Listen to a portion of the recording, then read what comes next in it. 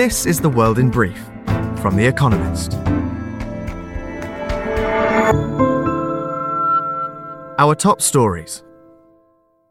COP27 in Egypt finally concluded on Sunday morning, 36 hours late, with delegates agreeing to establish a loss and damage fund to help those most affected by rising temperatures, something many thought impossible 2 weeks ago.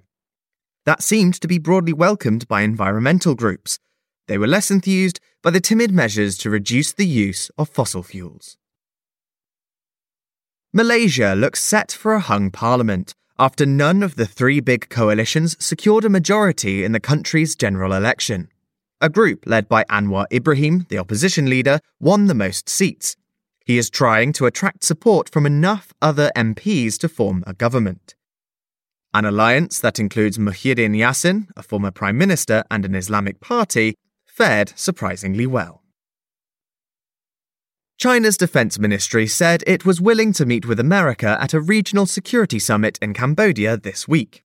Talks between Austin Lloyd, America's defense secretary, and Wei Fenghe, his Chinese counterpart, would be the first military ones at a high level since China halted such communications after the visit of Nancy Pelosi, America's House Speaker, to Taiwan in August. Elon Musk, Twitter's new boss, said that Donald Trump's account will be reinstated. Mr. Musk had launched a poll on the social media platform asking users whether to allow the former president back onto the site. They narrowly voted yes.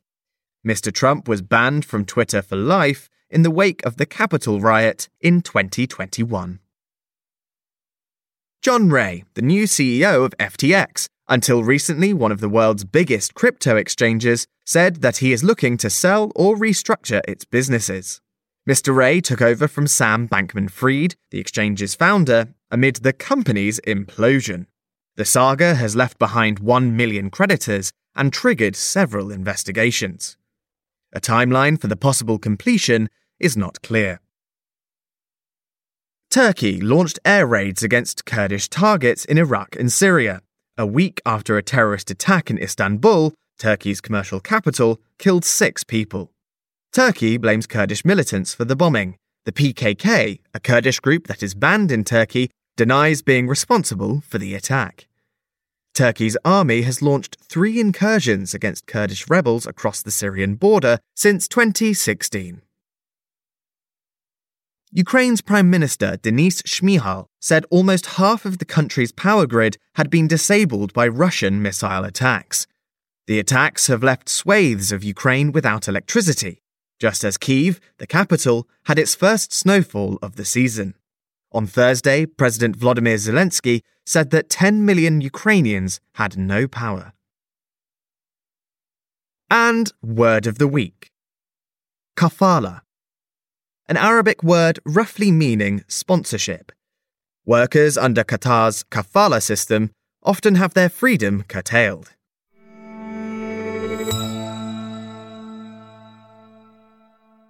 And now, here's a deeper look at the day ahead. What next for Ukraine? 1 week on from Ukraine's liberation of Kherson City, the front lines of the war are stabilizing again.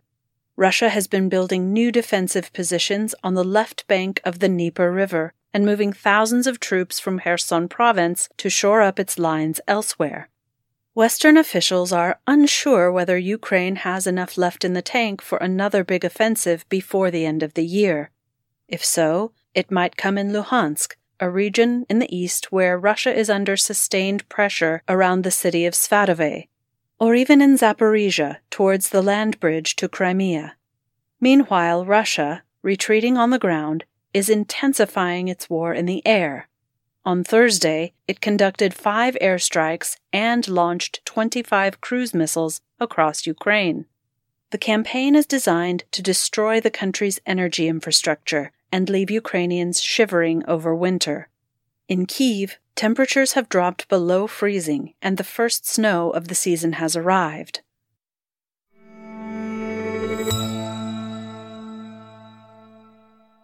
A new Kazakhstan, but politics as usual. Kazakhstan votes on Sunday in a presidential election that Kassym-Jomart Tokayev, the incumbent, is expected to win by a landslide. He called the vote 18 months early to deliver a, quote, radical reset of the political system following protests in January that left 238 people dead and threatened Mr. Tokayev's grip on power. Nursultan Nazarbayev, Mr. Tokayev's predecessor, stamped out political opposition in the Central Asian country. He was routinely re-elected with vote shares of nearly 100%. He stepped down in 2019 with the intention of micromanaging his successor. But Mr. Tokayev has distanced himself from the former strongman. Many suspect that Mr. Nazarbayev's cronies stoked the violence in January. Mr. Tokayev now promises to foster multi-party democracy. He says he's building a, quote, new Kazakhstan, but seems to be using Mr. Nazarbayev's playbook. The, quote, opposition in Sunday's election consists of 5 political nobodies who have done nothing to hold Mr. Tokayev to account. His re-election is certain. It is very much old-style politics in Mr. Tokayev's new Kazakhstan.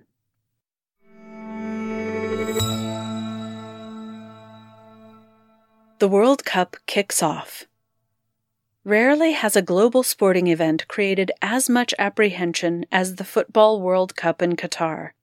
The party, which starts on Sunday when Qatar takes on Ecuador, does not feel festive yet. On Friday, officials banned the sale of alcohol in stadiums.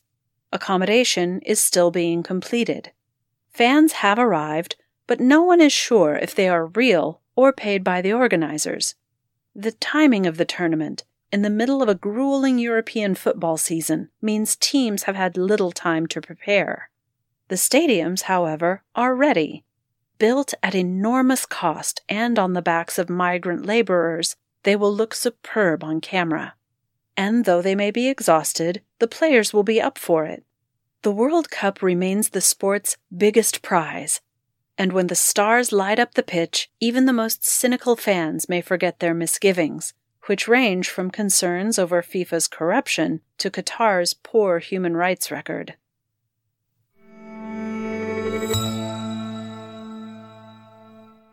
Mind control where you're going. For many people, the merging of the human mind and robotic intelligence is more than a pipe dream or science fiction. Those with spinal cord injury, for instance, can use technology that connects nerves beneath damaged tissue to the brain, allowing the paralyzed to walk again. Now, as reported in the journal iScience, 3 tetraplegics, people paralyzed from the neck down, have learned to use mind-controlled wheelchairs.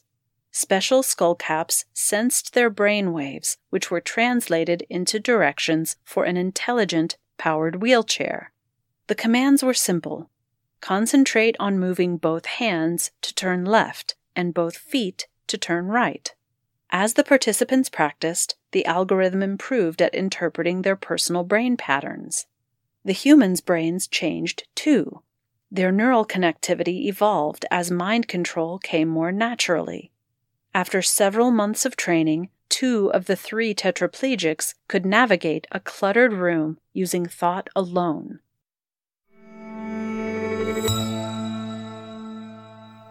Weekend Profile. Changpeng Zhao, boss of Binance. The implosion of FTX, until recently a major crypto exchange, has left plenty of people with egg on their faces. But one crypto giant has emerged stronger, at least for now. Binance has cemented its status as the world's largest cryptocurrency exchange, and Changpeng Zhao, its 45-year-old co-founder and boss, has triumphed. The crypto crash may have taken its toll on Mr. Zhao's fortune, but he is still worth a cool $17 billion. Mr. Zhao was born in China in 1977. When he was 12, his family, facing repression at home, fled to Canada. But after studying computer science at McGill University in Montreal, Mr. Zhao returned to China. In 2015, convinced that Bitcoin, quote, would do to finance what the internet would do to information, he launched Bigitech, which offered software to crypto exchanges in Shanghai. China soon shut down all crypto exchanges, but Mr. Zhao was undeterred, skirting Chinese restrictions by relocating to various hubs around Asia. In July 2017, he launched his own cryptocurrency exchange, Binance. Today, dozens of billions of dollars worth of assets change hands each day on the platform. Binance usually takes a 0.1% fee for its trouble. The company has thrived thanks to Mr. Zhao's ruthless decision-making. At the height of the boom in ICOs, initial coin offerings, in 2017, Binance rushed to list the flurry of newly launched cryptocurrencies as other exchanges dawdled. Earlier this month, after rumors of trouble emerged at FTX, Mr. Zhao said that Binance would sell $600 million worth of an FTX token, a move that precipitated his rival's cash crunch. A complete crash across the sector would probably obliterate Mr. Zhao's wealth, most of which is held in digital assets. And Binance faces other problems. Critics say Mr. Zhao's taste for, quote, controlled chaos, his reliance on a small inner circle, and his ravenous appetite for growth have led to corner-cutting. The exchange's history is peppered with damaging hacks and allegations of money laundering. This week, Mr. Zhao promised more transparency and said Binance would prove that it has enough liquid assets to face any crisis. Yet as the crypto crash deepens and regulators come sniffing, the digital Teflon man may not prove resistant to corrosion forever.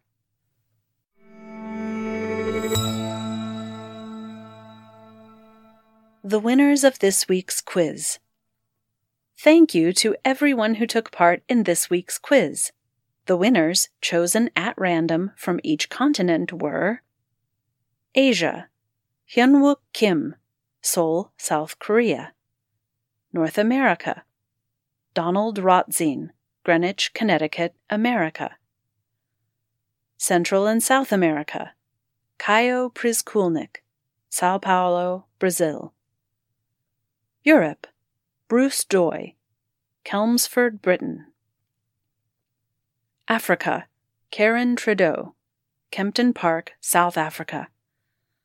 Oceania, Dominic Harvey, Auckland, New Zealand.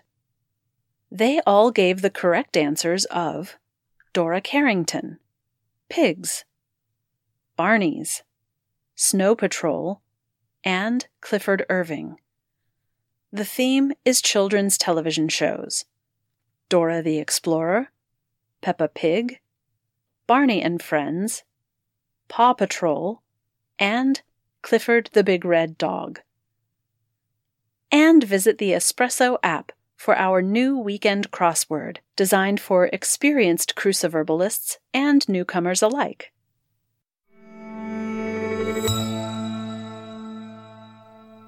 Finally, here's the quote of the day from Jack Dorsey.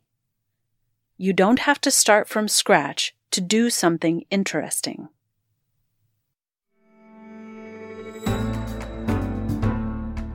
That's The World in Brief from The Economist, available 3 times every day of the week. You can also hear interviews and analysis from our journalists, including our current affairs podcast, The Intelligence, on your podcast app. And subscribers to The Economist have access to each week's full edition in audio. Just download The Economist app to start listening.